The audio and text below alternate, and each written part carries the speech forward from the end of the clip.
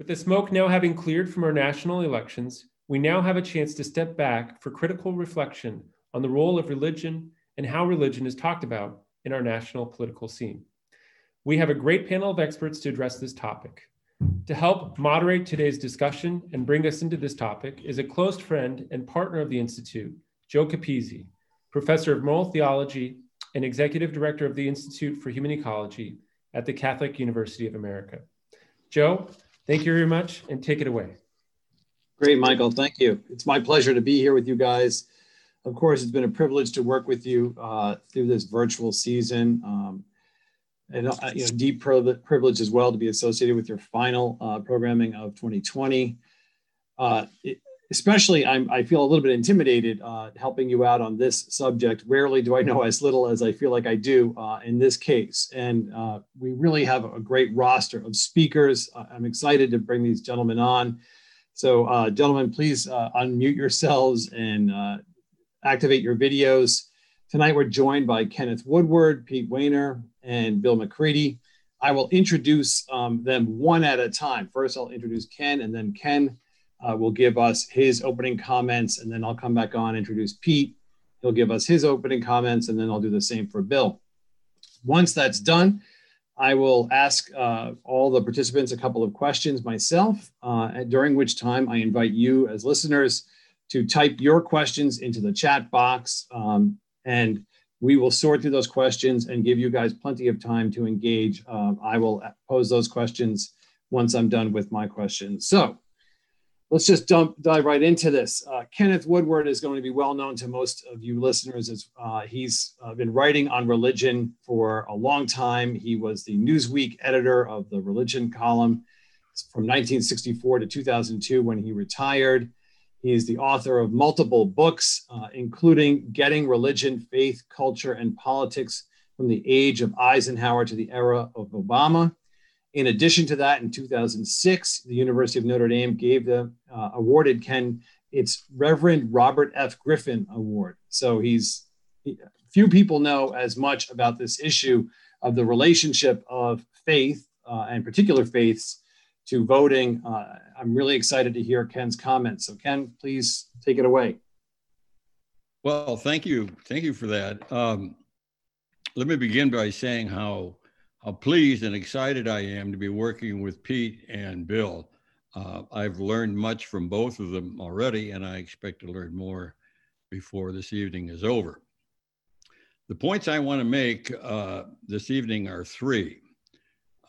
First, I do not think that there is something called the Catholic vote. As Tom Rees, S.J., has pointed out, in recent presidential elections, Catholics split almost evenly between the two parties and almost always vote for the eventual winner of the popular vote. In short, knowing that a voter is Catholic does not, by itself, tell us anything about how that person will vote. So unless the faith factor has predictive power, we cannot speak of a Catholic vote. Second, I believe that the same is true of the white evangelical vote. And I will give most of my attention this evening to this group, which happens to be the only one the media really pays much attention to.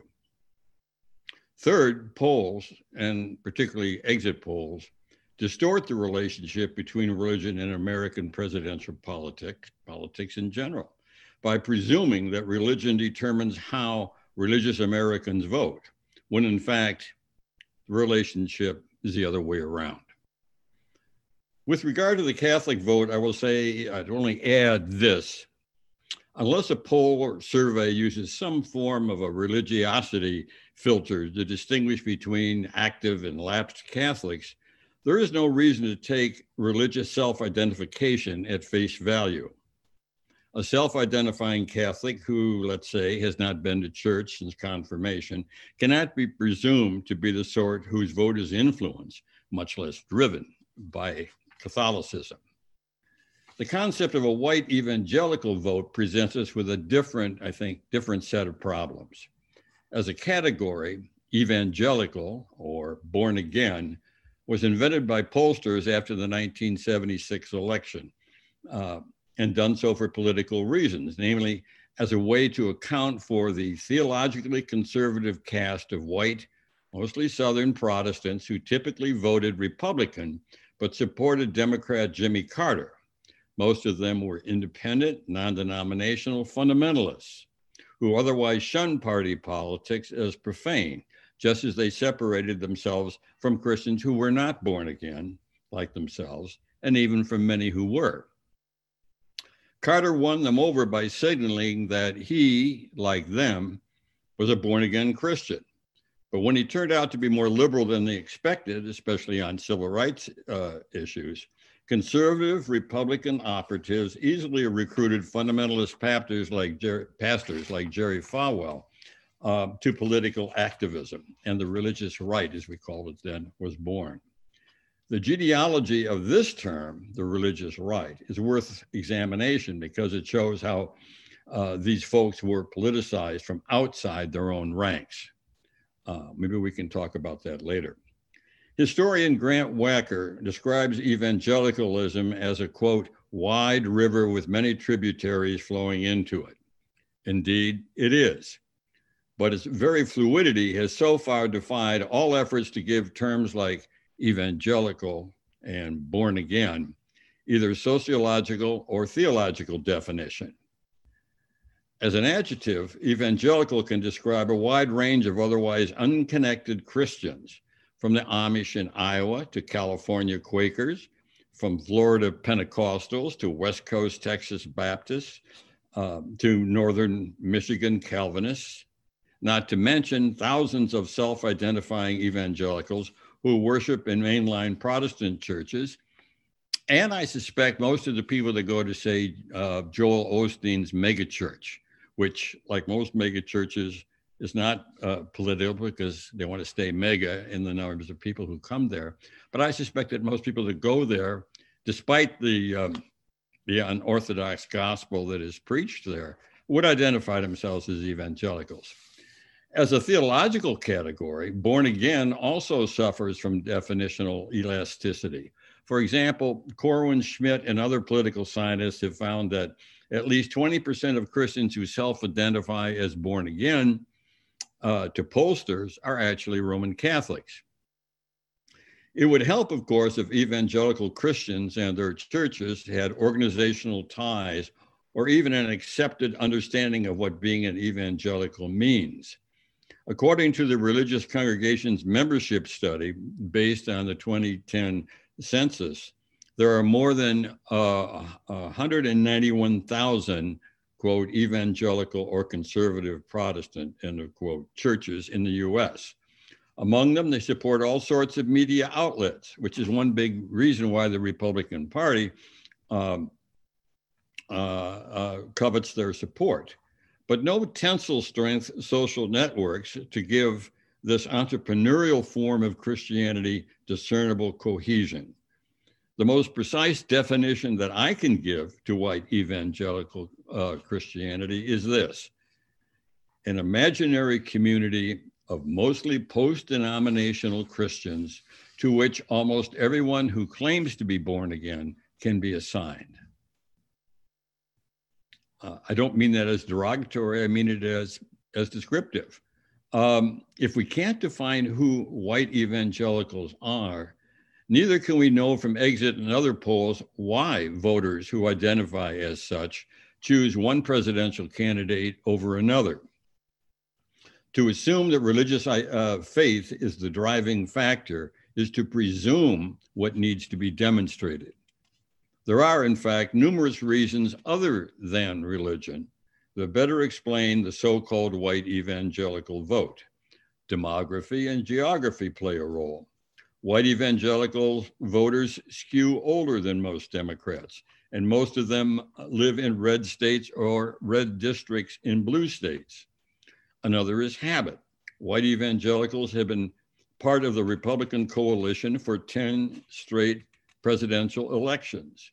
Beginning with Ronald Reagan, they were allowed to say the prayers, but not until Donald Trump came along with promises to change the federal judiciary did they help set the political table as well. Education is a key factor. White evangelicals are more likely than other white Christians to have terminated their schooling with a high school diploma.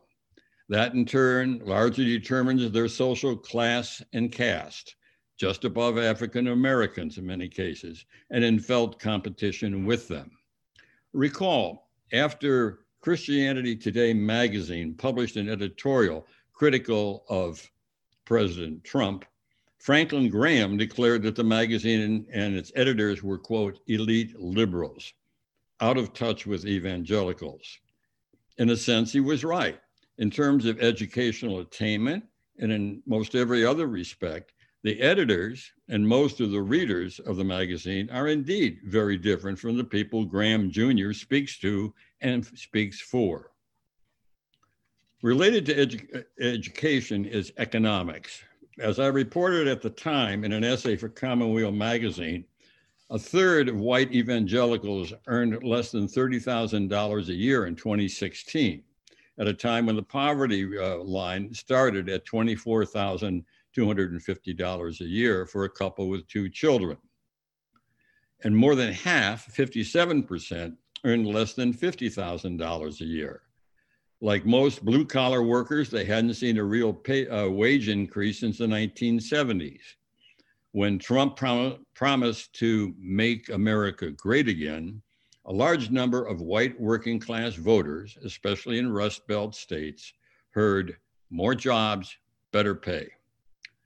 My conclusion then, as now, is that the category white evangelical vote is a synecdoche. I always have a problem with that, rather than a political category to be reckoned with on its own terms.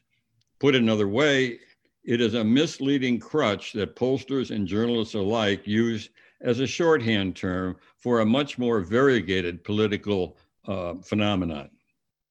So you might ask, what's wrong with that? Several things, but here are 2. First, in my judgment, it obscures the real relationship between religion and American politics. As political scientist Liliana Mason, among others, has shown, party identity has so completely absorbed our other identities, including religious, that, quote, a single vote can now indicate a partisan preference, as well as his or her religion, race, ethnicity, gender, neighborhood, and favorite grocery store, end of quote. That is certainly true of Catholics, and it is true of other American Christians as well. Sad to say, partisan politics shapes American religion more than religion shapes American politics. Second, this polarization of American religion hurts white evangelicals more than any other religious type. Most of the people I know well have few, if any, white evangelical friends.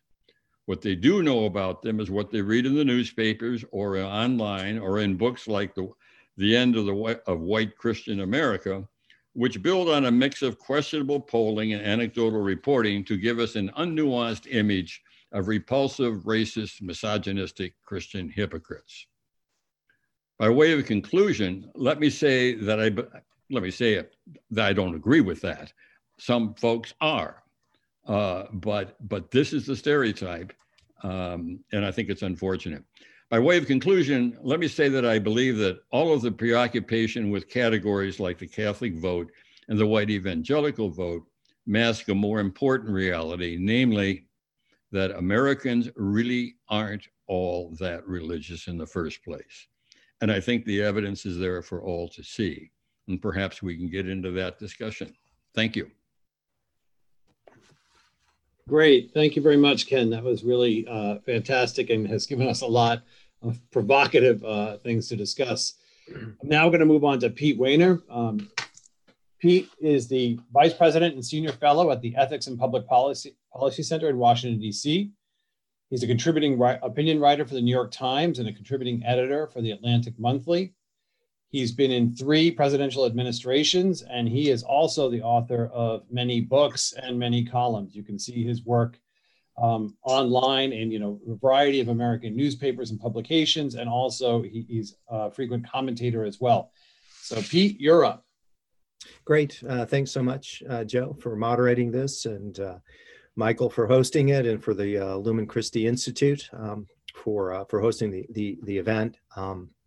At a time in which a lot of institutions in American life are suffering a hemorrhage of trust. It's nice to have institutes like yours, which is a kind of model both intellectually and morally and spiritually, and really grappling with questions. So it's an honor to be with all of you.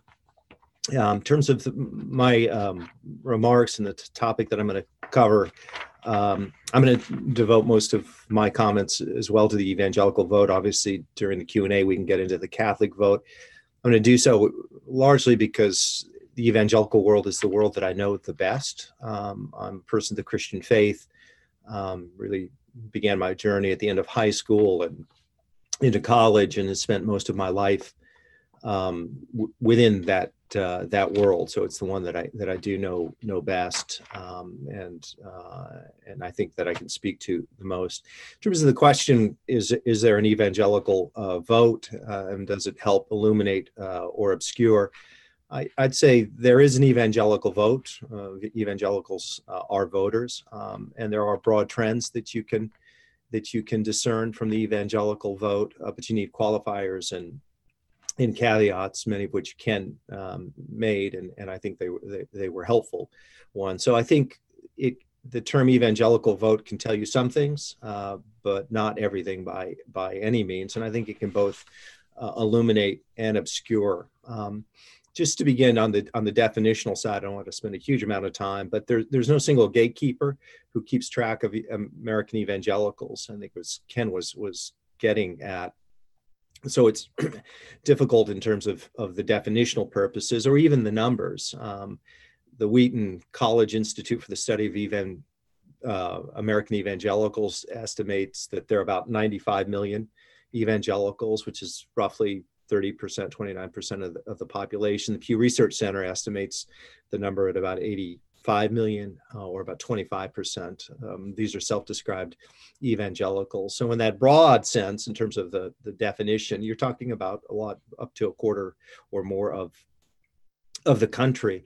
The sociologists and demographers typically define American evangelicals as non-Catholic, non-mainline Christians who describe themselves as having a born-again salvific experience. But even within that group, you've got Pentecostal Christians, and Ken listed a lot of them, Amish Christians. It's a wide group. You've got African Americans, you've got Latino Christians. Most pollsters distinguish between the African American Christianity and white evangelical Christians, particularly because the Black experience is so different than the white experience. In terms of the typical white evangelical vote, about 3/4 of white evangelicals have been voting for Republican candidates in presidential elections for many decades now. Hispanic evangelicals tend to vote for Republicans at a higher rate than other Hispanics, but at a lower rate than white evangelicals. And then African American vote for Republicans at a much lower rate than any other group of evangelicals. For most evangelicals, they would say that their faith influences their politics. There are a lot of different ways to measure that. One simple way is a Pew study that says that 89% of white evangelicals believe the Bible should influence U.S. laws. But the history of evangelicalism is complicated. Ken mentioned Jerry Falwell Sr., who founded the Moral Majority in the late 1970s.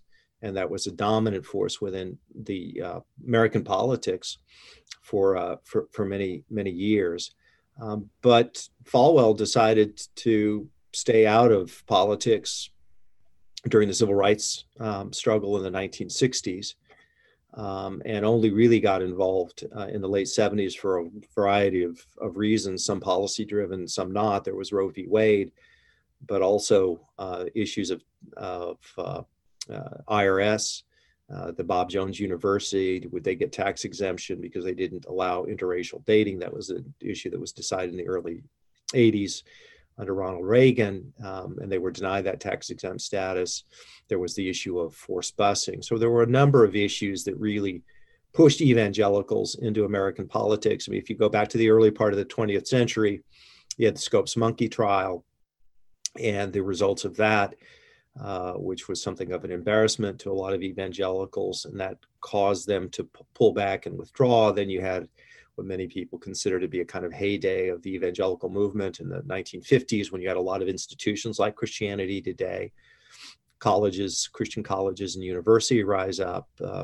Billy Graham became a central figure. So the evangelical experience and the way it related to politics was very different in the middle part of the 20th century up until the late 70s and early 80s. And then they became much more politically involved and much more partisan. In that period, I think you can think of from really Jerry Falwell Sr. to Jerry Falwell Jr., who before he resigned a few months ago was president of one of the largest Christian universities in the world, Liberty University. So if you talk to most evangelicals, and the ones that I have, they would say that faith really does propel their involvement in American politics. And I think most of them say that in good faith. But I would also say that people's perception that their faith informs their politics is overstated. And I would say that, and I think social scientists are beginning to validate this finding too, that politics shapes faith at least as much. I would probably say more than faith shapes politics these days. That is something that I regret, and I'm happy to get into that during the Q&A. But I would say even for people who consider themselves followers of Jesus, Christians, that the prism through which they often view faith is politics rather than the other way around. I think that there's been quite a cost to the Christian faith because of that. Just on the Trump years and the Trump presidency, a few patterns that have emerged among white evangelicals in 2016. Many of you will know, but 81% of self-described white evangelicals cast a vote for Trump. In 2020, the number was somewhat lower, depending on whether you listen to or trust the Emerson poll or the AP VoterCast poll. But the Edison poll, which I think is trusted by more sources, would say that it's about 76% of white evangelicals voted for Trump. There it gets complicated as well, because there's the question of how many people voted for Trump in spite of who he was versus because of who he was. How many of those white evangelicals voted for the presidency and the platform versus Donald Trump, the person. And that too is a complicated issue that one has to tease out. The short answer is that there was some of both that went on. And some pollsters are increasingly distinguishing between the conviction of the elite evangelical leaders. Ken quoted Franklin Graham, who said that Christianity Today, because of their editorial criticizing Donald Trump in the context of the impeachment and his outreach to Ukraine to interfere in the 2020 election, Franklin Graham referred to them as elite liberals. Christianity Today wouldn't refer to themselves that way. Neither would World Vision or the ERLC or the Council of Christian Colleges and Universities, but they are elite, I would say.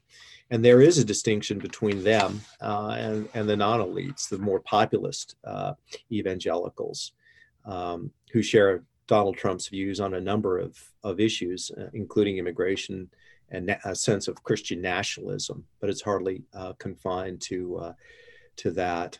And then I think there is the question of a definitional question of America's cultural evangelicals, and I think we just need more work done in that area. But those are people I would say who are attend church often, occasionally, but they maintain a kind of cultural allegiance to the more tribalistic elements of white evangelical Christians, and so we have to tease that out as well.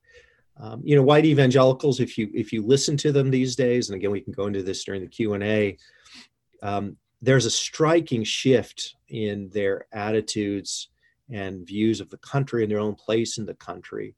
So if 40 years ago at the dawn of the Reagan era, they considered themselves a moral majority. Today, many of them consider themselves a moral minority, and not only a moral minority, but there is the language of persecution and a sense of almost an existential threat and existential fear about the direction of the culture and what will happen if Democrats win the presidency or get control of the Supreme Court, combined with the control of what they perceive as the control of liberals and progressives with our cultural institutions.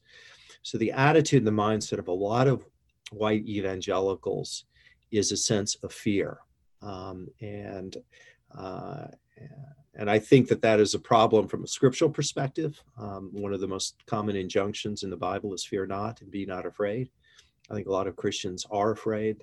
That doesn't mean that there aren't reasons to be concerned or that there aren't threats that need to be faced, though I would say in the long history of Christianity, there have been few periods and few countries in which it's been better to be a Christian than to be a Christian in America in 2020. One only has to be familiar with church history to know what real persecution looks like versus the faux kind that we sometimes hear. So there is a lot of fear, and fear as a general matter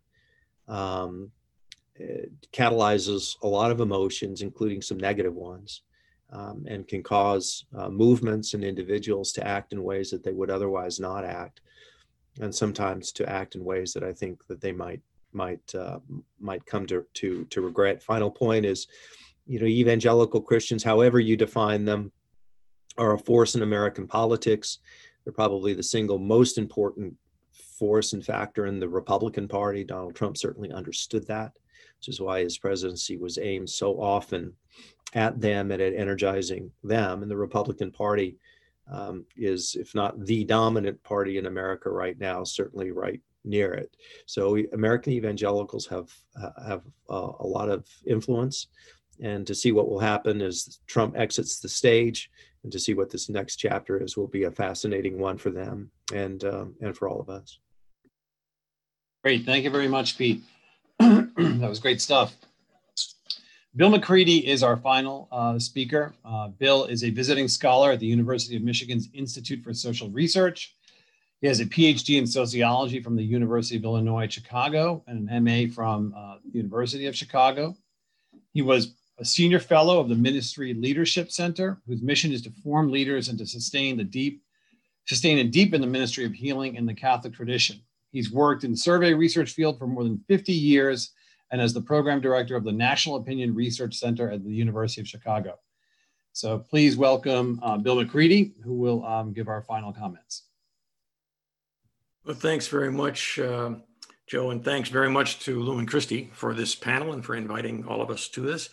It's a very interesting group. As much has been talked about Catholic vote, evangelical vote. I'll talk a little bit about measuring the vote and about polling a little bit. Try not to put everybody to sleep with that. Quote one thing from Republican pollster Stephen Wagner, who once said that Catholics were the most maddening electoral group in American politics. And the reason is, and I think increasingly listening to Peter, whom I don't know very well, but I plan on getting to know, I think the same probably could be said of evangelicals. And I think that when we start to try to think of a block vote, we run into the divergencies within all of these groups, and there's a lot of divergence. There hasn't really been a Catholic vote since 1960, since John Kennedy. That was the last time we saw 80% or so of Catholics going in one direction. A couple of points, though, about polling particularly. A lot of it has been made recently about 2016 and now about 2020 about the exit polls. There's two primary exit polls, Edison, which is the one that Pete mentioned, and VoteCast, which is done by AP and NORC, who I used to work for, so there's some disclaimer there.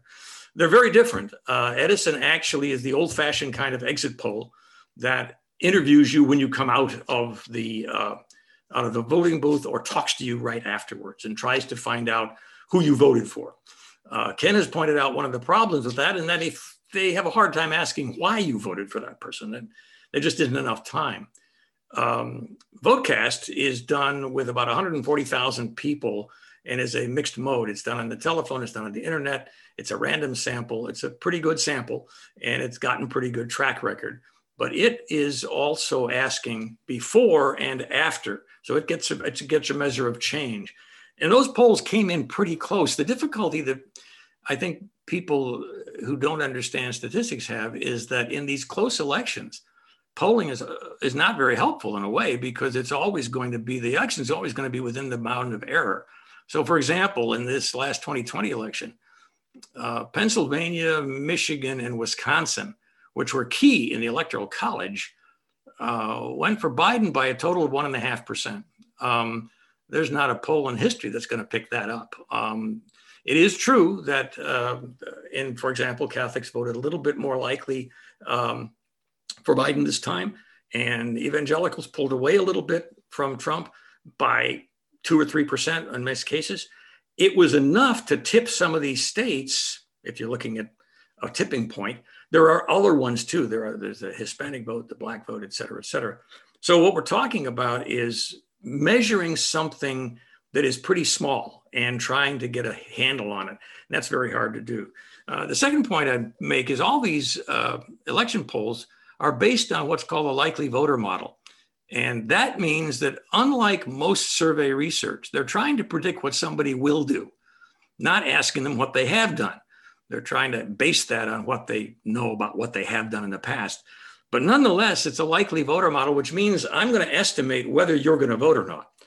And in a pandemic, that becomes kind of a disastrous melange. I mean, it's really hard to figure that one out, especially when you've got a pretty strong party difference between mail-in voting and non-mail-in voting. The Republican administration was telling people, don't vote mail-in, it's not trustworthy, boom, boom, boom. Save yourself for the voting day. Democrats were saying, no, get out there and vote early, vote early. Now, they did not say, as we used to say in Chicago, vote early and often. This time they held it down just to vote early, which is nicely staying within the law. But it made the exit polling very hard, because a great deal of the Democratic vote, and it was done in before and was mailed in before and was counted differently. It's counted a little bit later. So it's going to change, and we're probably not seeing the end of this. I think we're going to see early voting and mail-in voting as one of the major modalities from now on. I think we're going to see a lot of people doing that. A third point that I mentioned about I hadn't thought about this about evangelicals. I was thinking more about it about Catholics. But in terms of what they're interested in and what they think they're going to get out of an election, something I think we haven't talked a great deal about, although Ken sort of mentioned it, was judges.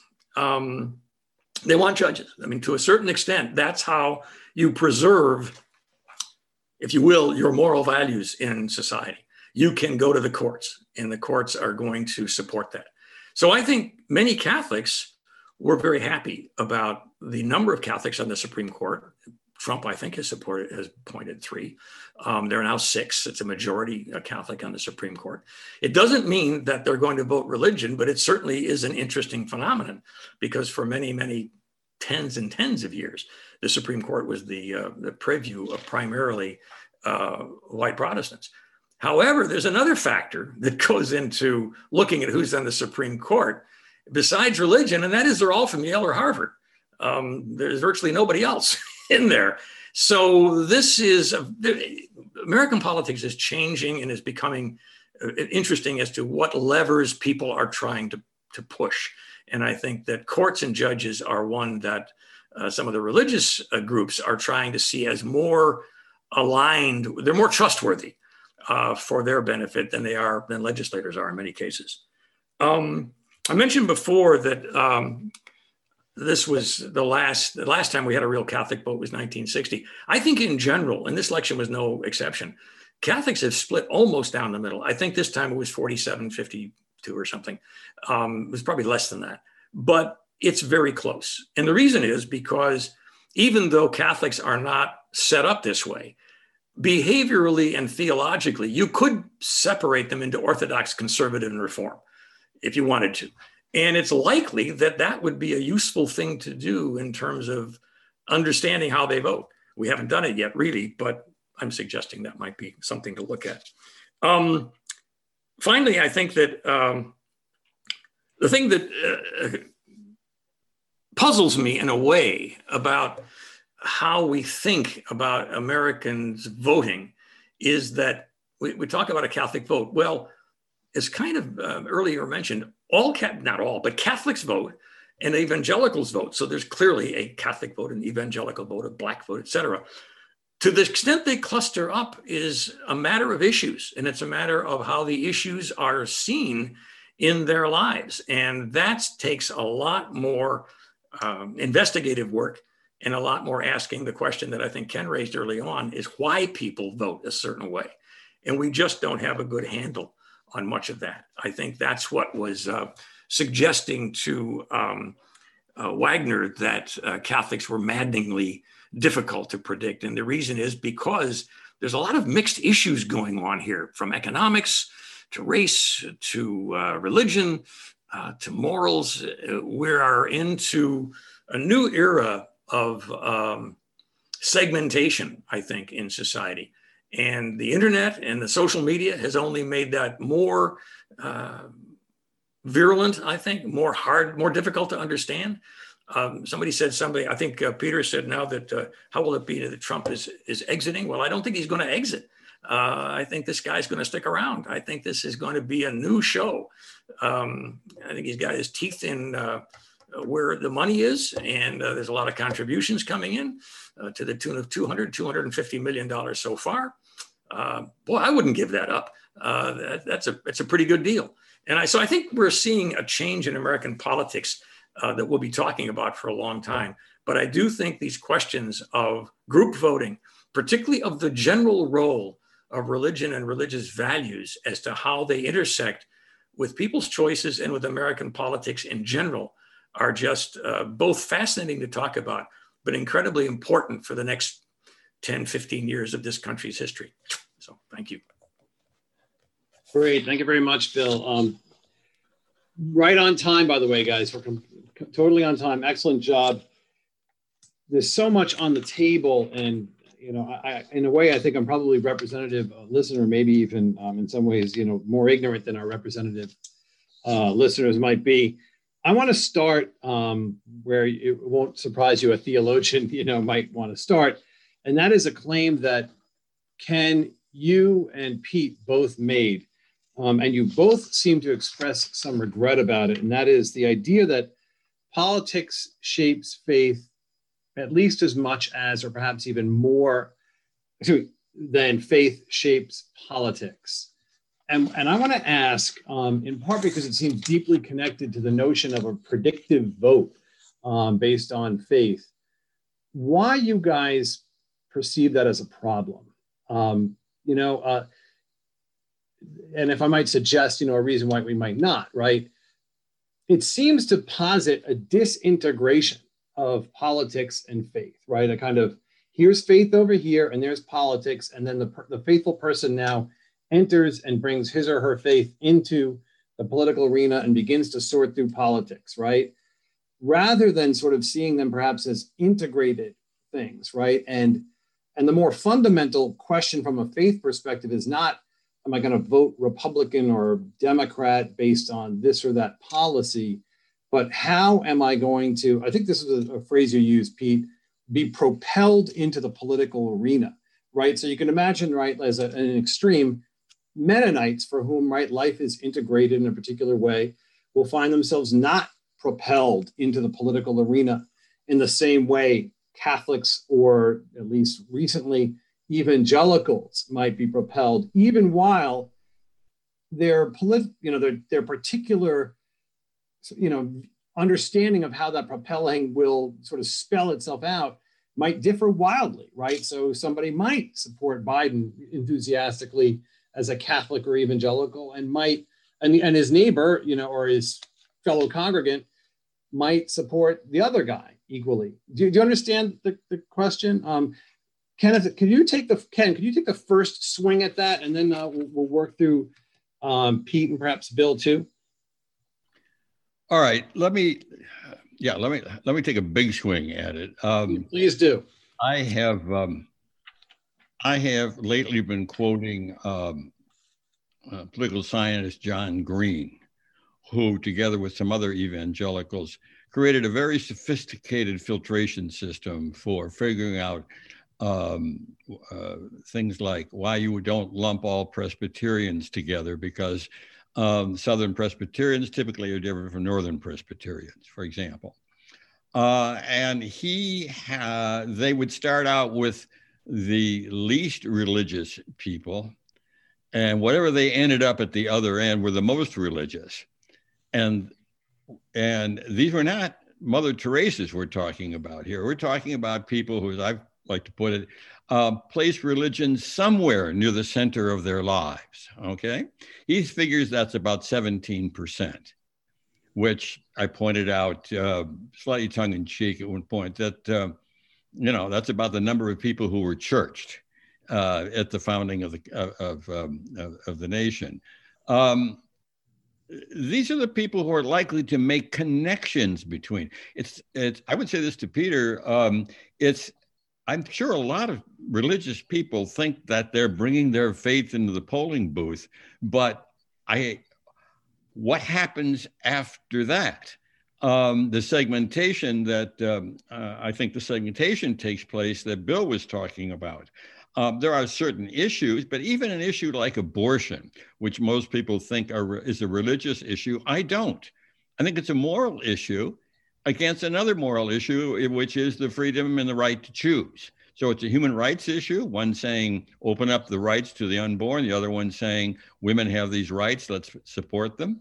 I see that as a moral issue, but it might come because I group together with other people, say in a church, who agree, and I wouldn't go to a church maybe that disagreed.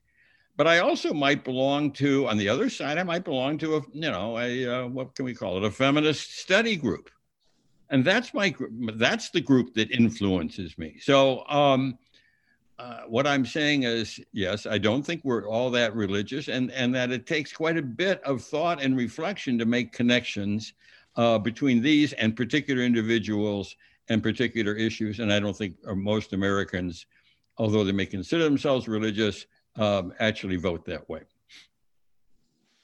Thank you. Pete. Yeah, it's a great question, Joe. And I will let me take my swing at it. I did want to make one clarification from what Bill said when I said that Donald Trump would exit the stage. I'm not sure if I was precise enough. I may have been or not, but what I meant was he's going to exit the presidency. I don't think he's going to exit politics, and I certainly don't think he's going to go gently into the good night. So he's certainly going to continue to be a force in American politics, but not being president matters too. In terms of the question, I really do like it. So let me try and distinguish here, because I think to some extent, Joe, it depends on how one understands or wants to define politics in the high or the low sense. I would say in the high sense, I very much agree with you. There shouldn't be a disintegration between faith and politics. I wrote a book called The Death of Politics, How to Heal a Frayed Republic After Trump. It's really a defense of politics in the sense of the Aristotelian sense.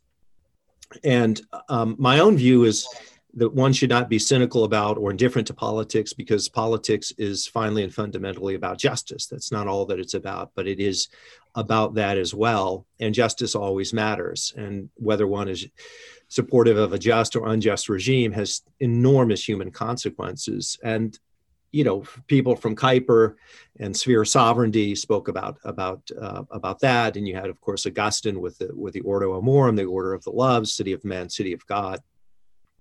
So I would not argue, as a person of the Christian faith, this is my own theological interpretation, that they ever should be pried apart. I think they overlap, but they're also quite distinct.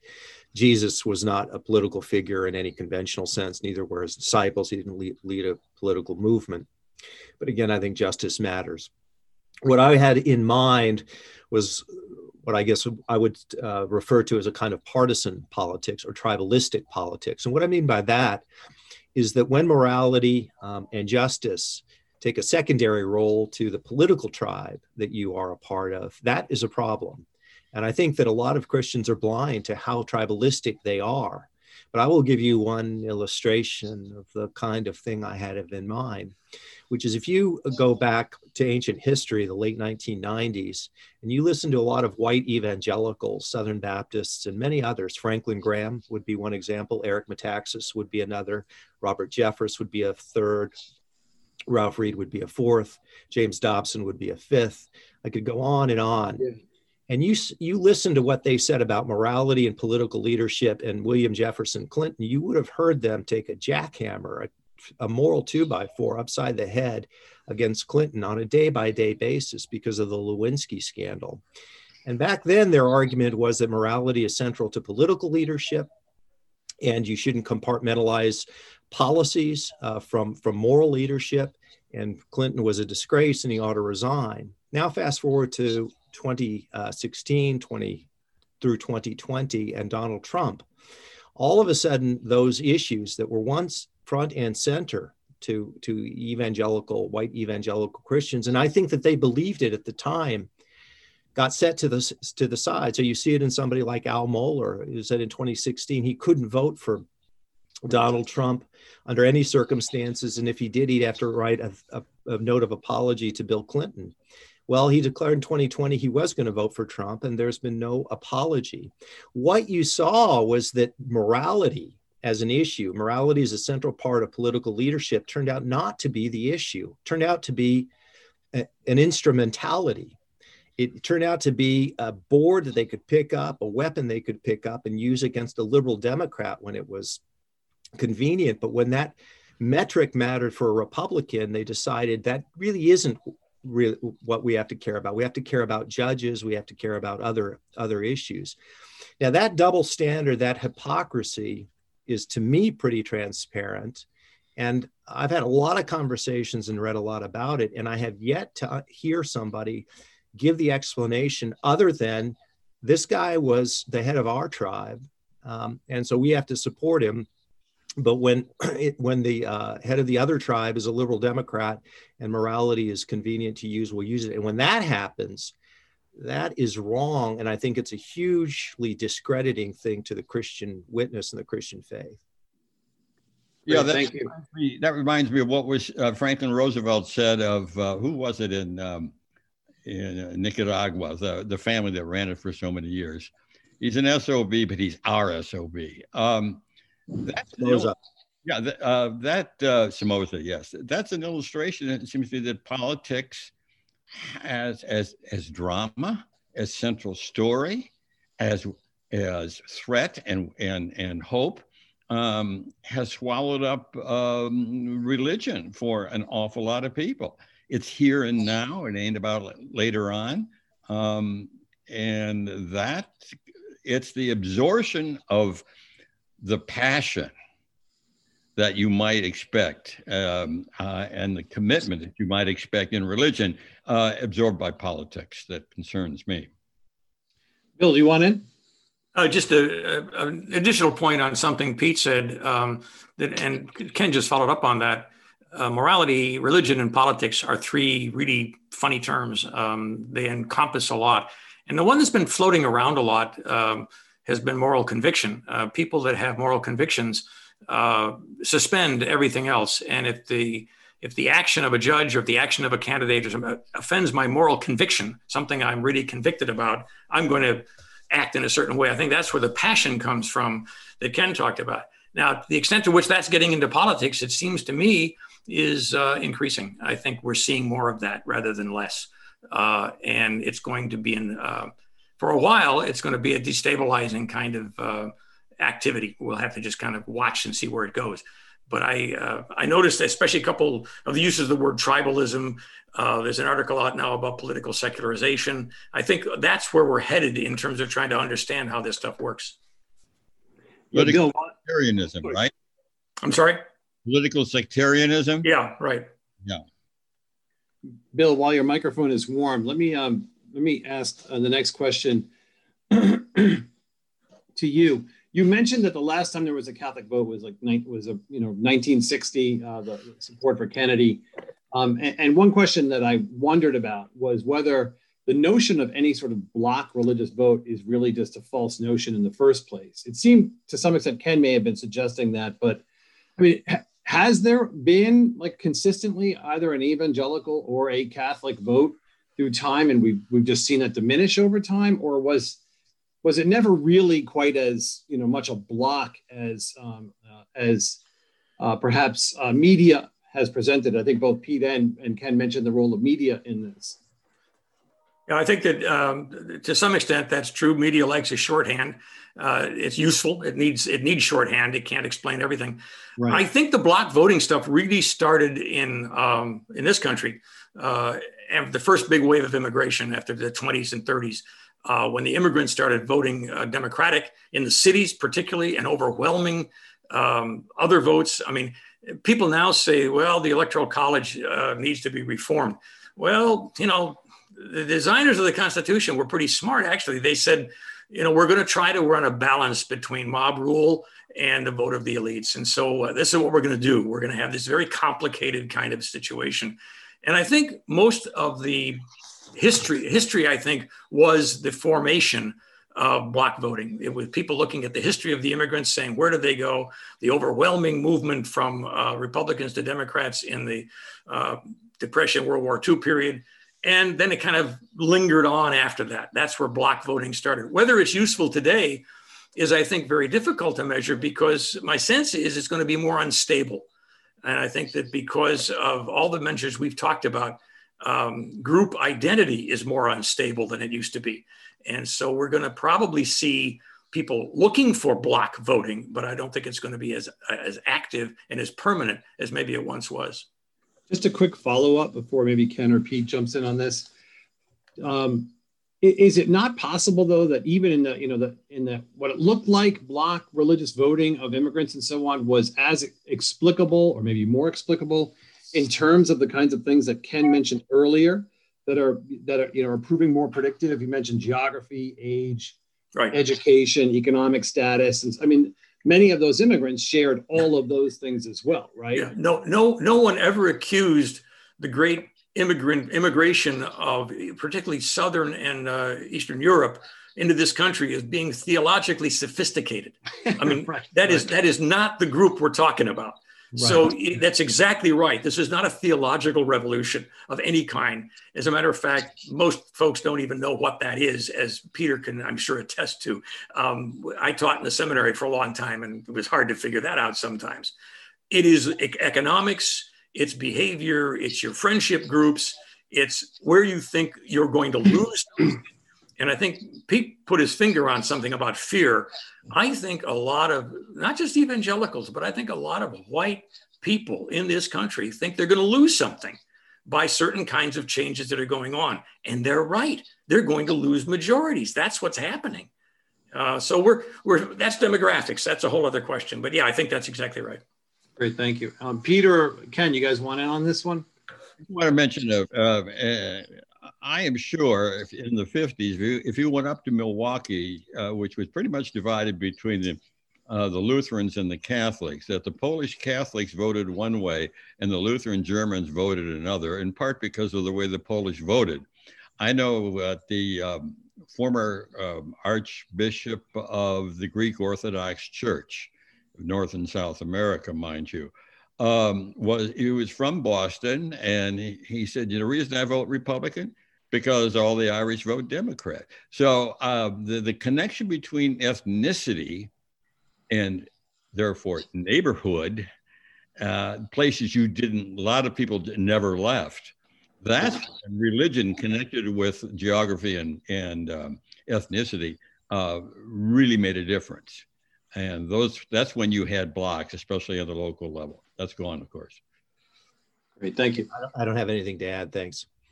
Okay, super. Let's go to the questions from the people who are watching us and have joined us tonight. And again, thank you guys for your questions. Please just type them into the Q&A box when you get a chance. So first is a couple of questions about the American Solidarity Party. Two people who have joined us tonight have noticed that that party, although very, very small still, appears to be growing. the questions are asking more or less, can you guys speak to what you think might be the growth prospects of American Solidarity? Do you see that becoming a viable party? I don't think know. American Solidarity. I think it's a small party, and I think it's growing at about the same rate as libertarians are. And so I kind of, statistically, I look at those two things as being somewhat similar. They're interesting voices. I think they always have a point to make, but they're not very big. I would just say, as a general matter, not on American Solidarity per se, but on the parties more broadly, this is a country which has a long and deep tradition of two parties, the Republican and the Democratic Party. And I just don't see that changing anytime soon. I understand the arguments. You've had them for many years now. The most, I guess, plausible third-party candidacy in modern American politics was Ross Perot in 1992. He won 19% of the vote and got exactly 0 electoral votes. And since then, you've had other people make various runs at this, because the understanding, the impulse here, the analytical impulse here, is that there are a lot of people who are unhappy with the two parties, particularly since both parties have become more polarized over the last several decades for a lot of complicated reasons that are referred to as the big sort. And so the feeling is there's got to be some kind of opening for a more moderate party, moderates of both sides. That makes sense on paper. In reality, it just does not seem to happen. And so for well or ill, this is a country that has a deep, deep attachment to the Republican and the Democratic Party. That doesn't mean that other parties aren't important. Obviously, Ralph Nader was an important figure in the 2000 election, may well have swung it for George W. Bush as opposed to Al Gore.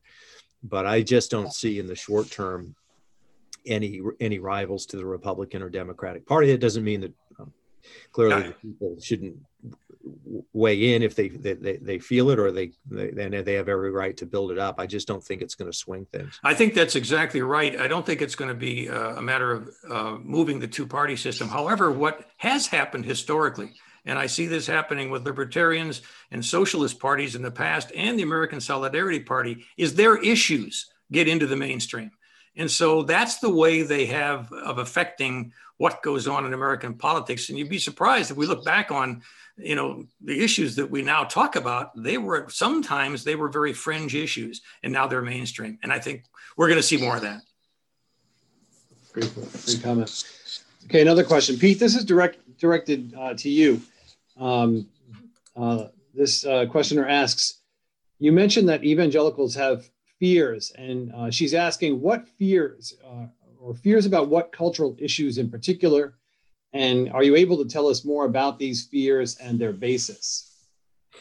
Sure, and in my experience, and from what I can tell from the data, I'll give you a couple of areas. I think they tend to be cultural fears.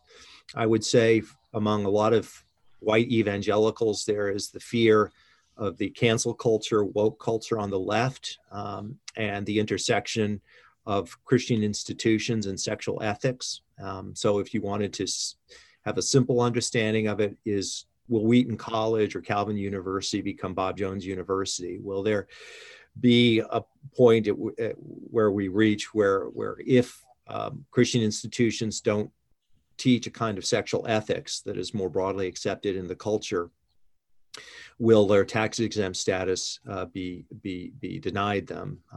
And there have been Michael Lindsay up at Gordon College several years ago was involved in an effort to there was an effort to try and deny them accreditation.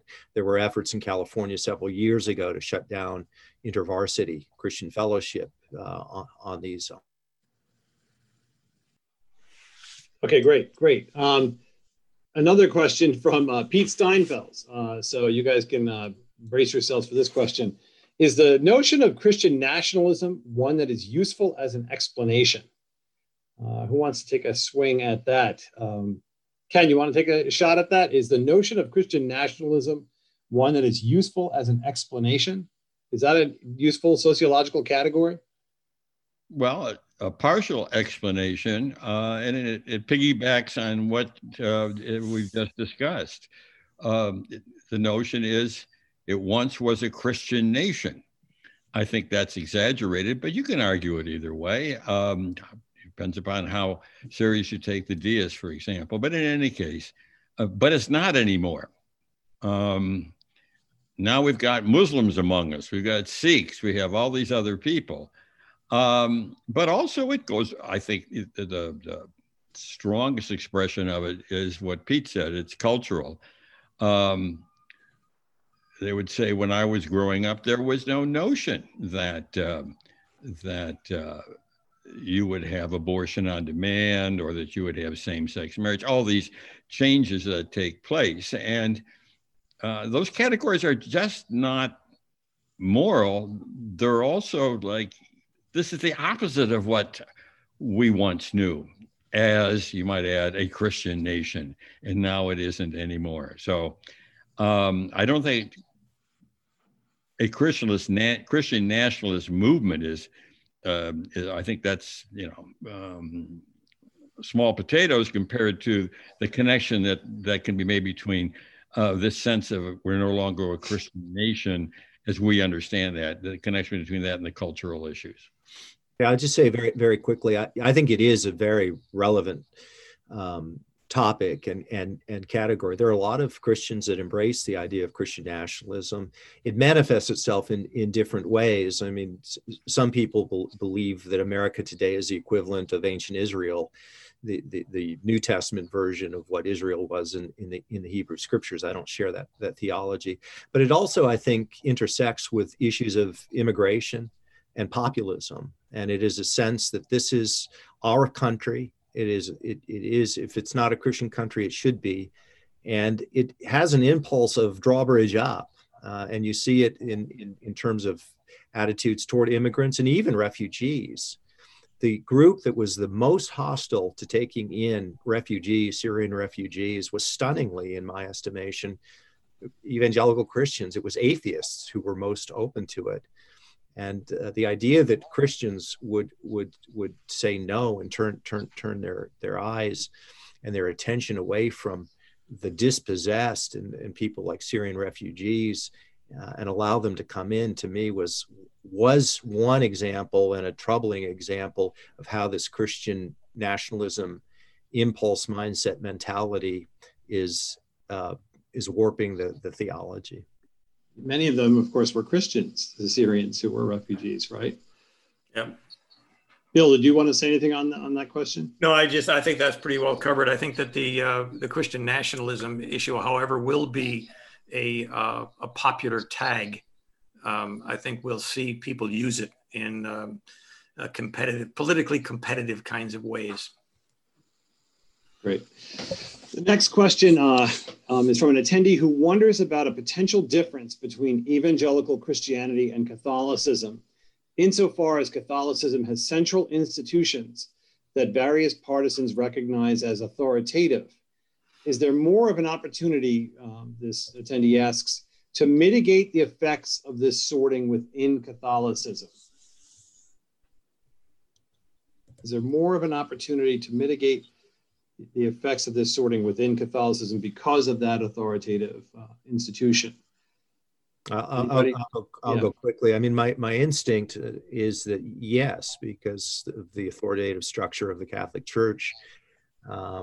I think that Ken, in his opening remarks, referred to the entrepreneurialism of evangelicalism.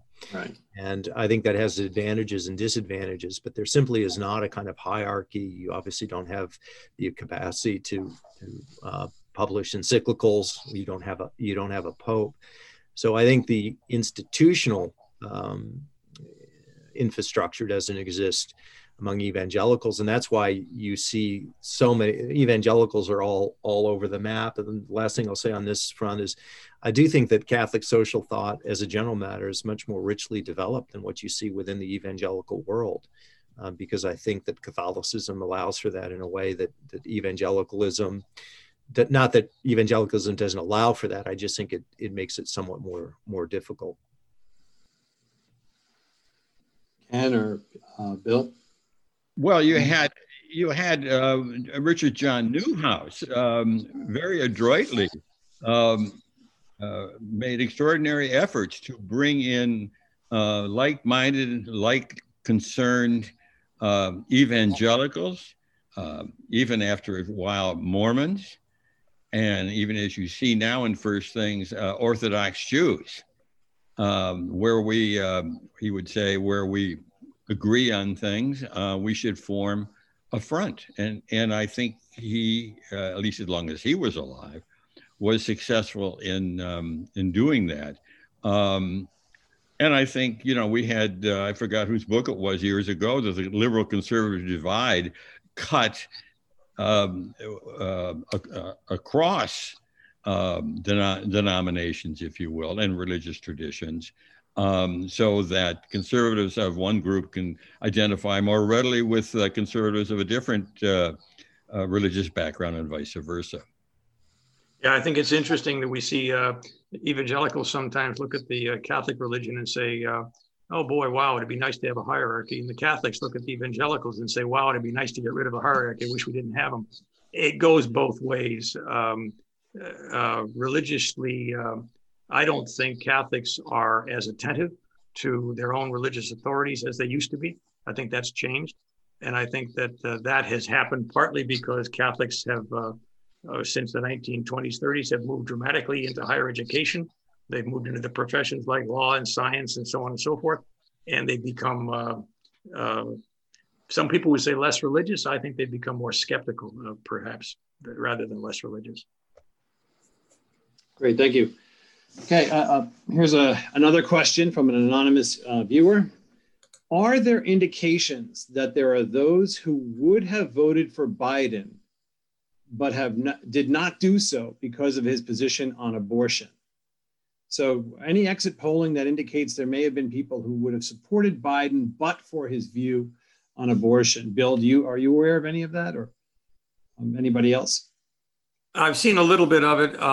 It's, again, abortion is one of those issues that is variegated within the Catholic community. Not everybody, especially when you ask about legalization, which is the issue, that's always gets a mixed response.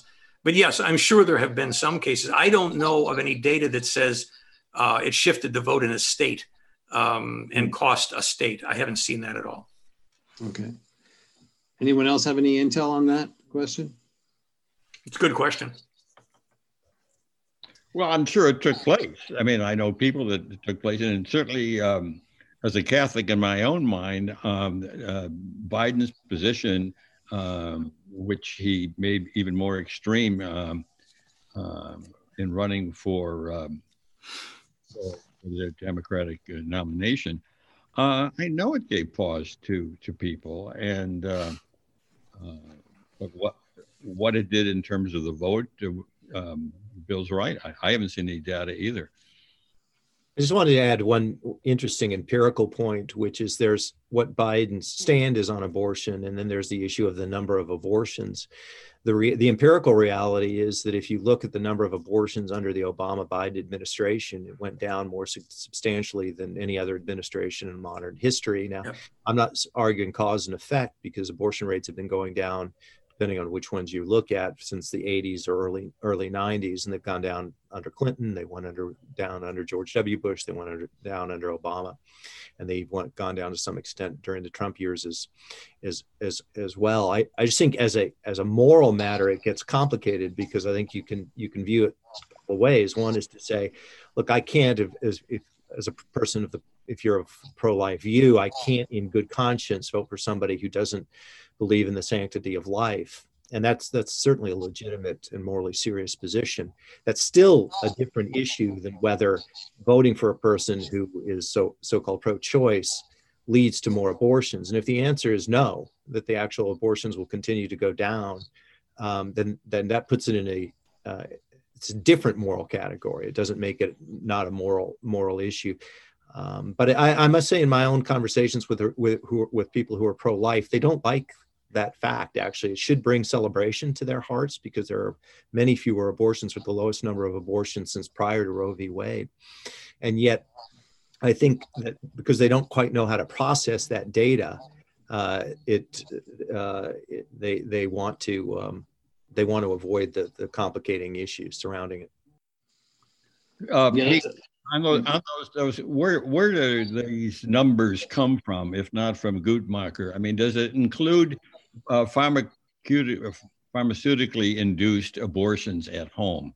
I don't know that we are able to count those. Yeah, the data comes from Guttmacher and the CDC. So the institutions and organizations that we've relied on for decades and decades for abortions, they all chart the same trend.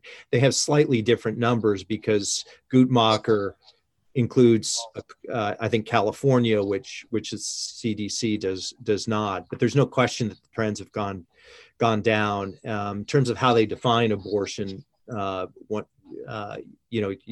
has to look into that. But there's just no question, at least in my mind, that the rate, ratio, and total number of abortions have gone down significantly for all sorts of complicated reasons.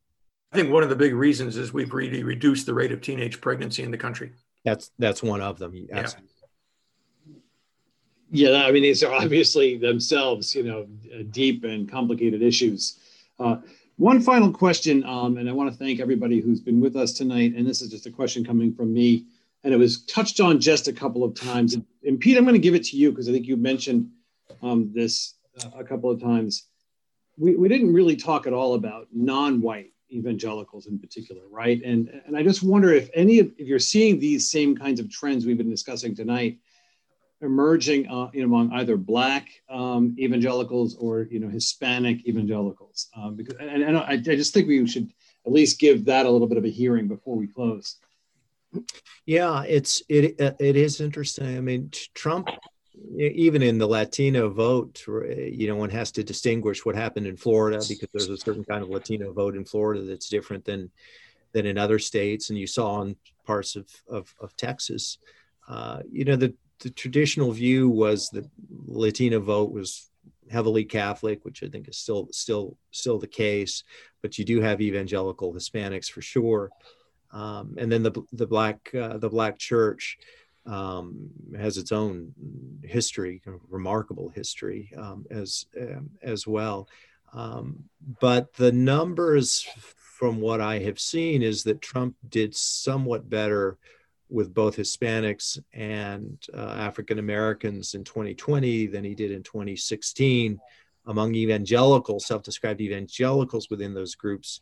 There I'd have to check. Bill may know. I think he probably went up some, but there's still a very large gap between white evangelicals and non-white evangelicals. But if you took those three groups, which is white evangelicals, Hispanic, and African Americans, white evangelicals, self-described overwhelmingly Republican and pro-Trump, Hispanics, complicated, more Biden than not, but complicated, African Americans, overwhelmingly Biden. Yeah, that seems to be the case. I mean, one of the things that we look at when you talk about these questions of votes, Republicans, especially conservative Republicans, seem to look at a candidate to find the one thing they can support they really like about him. Democrats, on the other hand, look at their candidates and look for the one thing they can really hate about them. And that causes both parties to go in very funny directions. All right. Well, guys, thank you so much. I think Michael will rejoin us in a second to sign off, but I just want to say how much I appreciated the conversation. I really learned a great deal from all three of you. So thank you. And again, my gratitude on behalf of the Institute for Human Ecology to all of those who joined us tonight. Joe, thank you so much for moderating, and thank you pleasure. to our distinguished panel for ensuring that we are ending our run of 50-odd events with a bang here. And I'd invite all of our viewers to join us again in the new year. We have some great programmings coming up. So the best way to find out about our upcoming events is to sign up for our newsletter. And then once you do get those emails, I'd invite you to share those with your friends. I'd also invite you to help support us today financially by donating at www.lumenchristi.org/donate. A gift of any kind will go a long way. And finally, I want to thank our co-sponsors, the Institute for Human Ecology and American Media, for helping to ensure the success of tonight's event. Otherwise, on behalf of Lumen Christi, I wish all of you, our panelists, and our viewers a blessed Advent and a Merry Christmas. And we look forward to seeing you in the new year.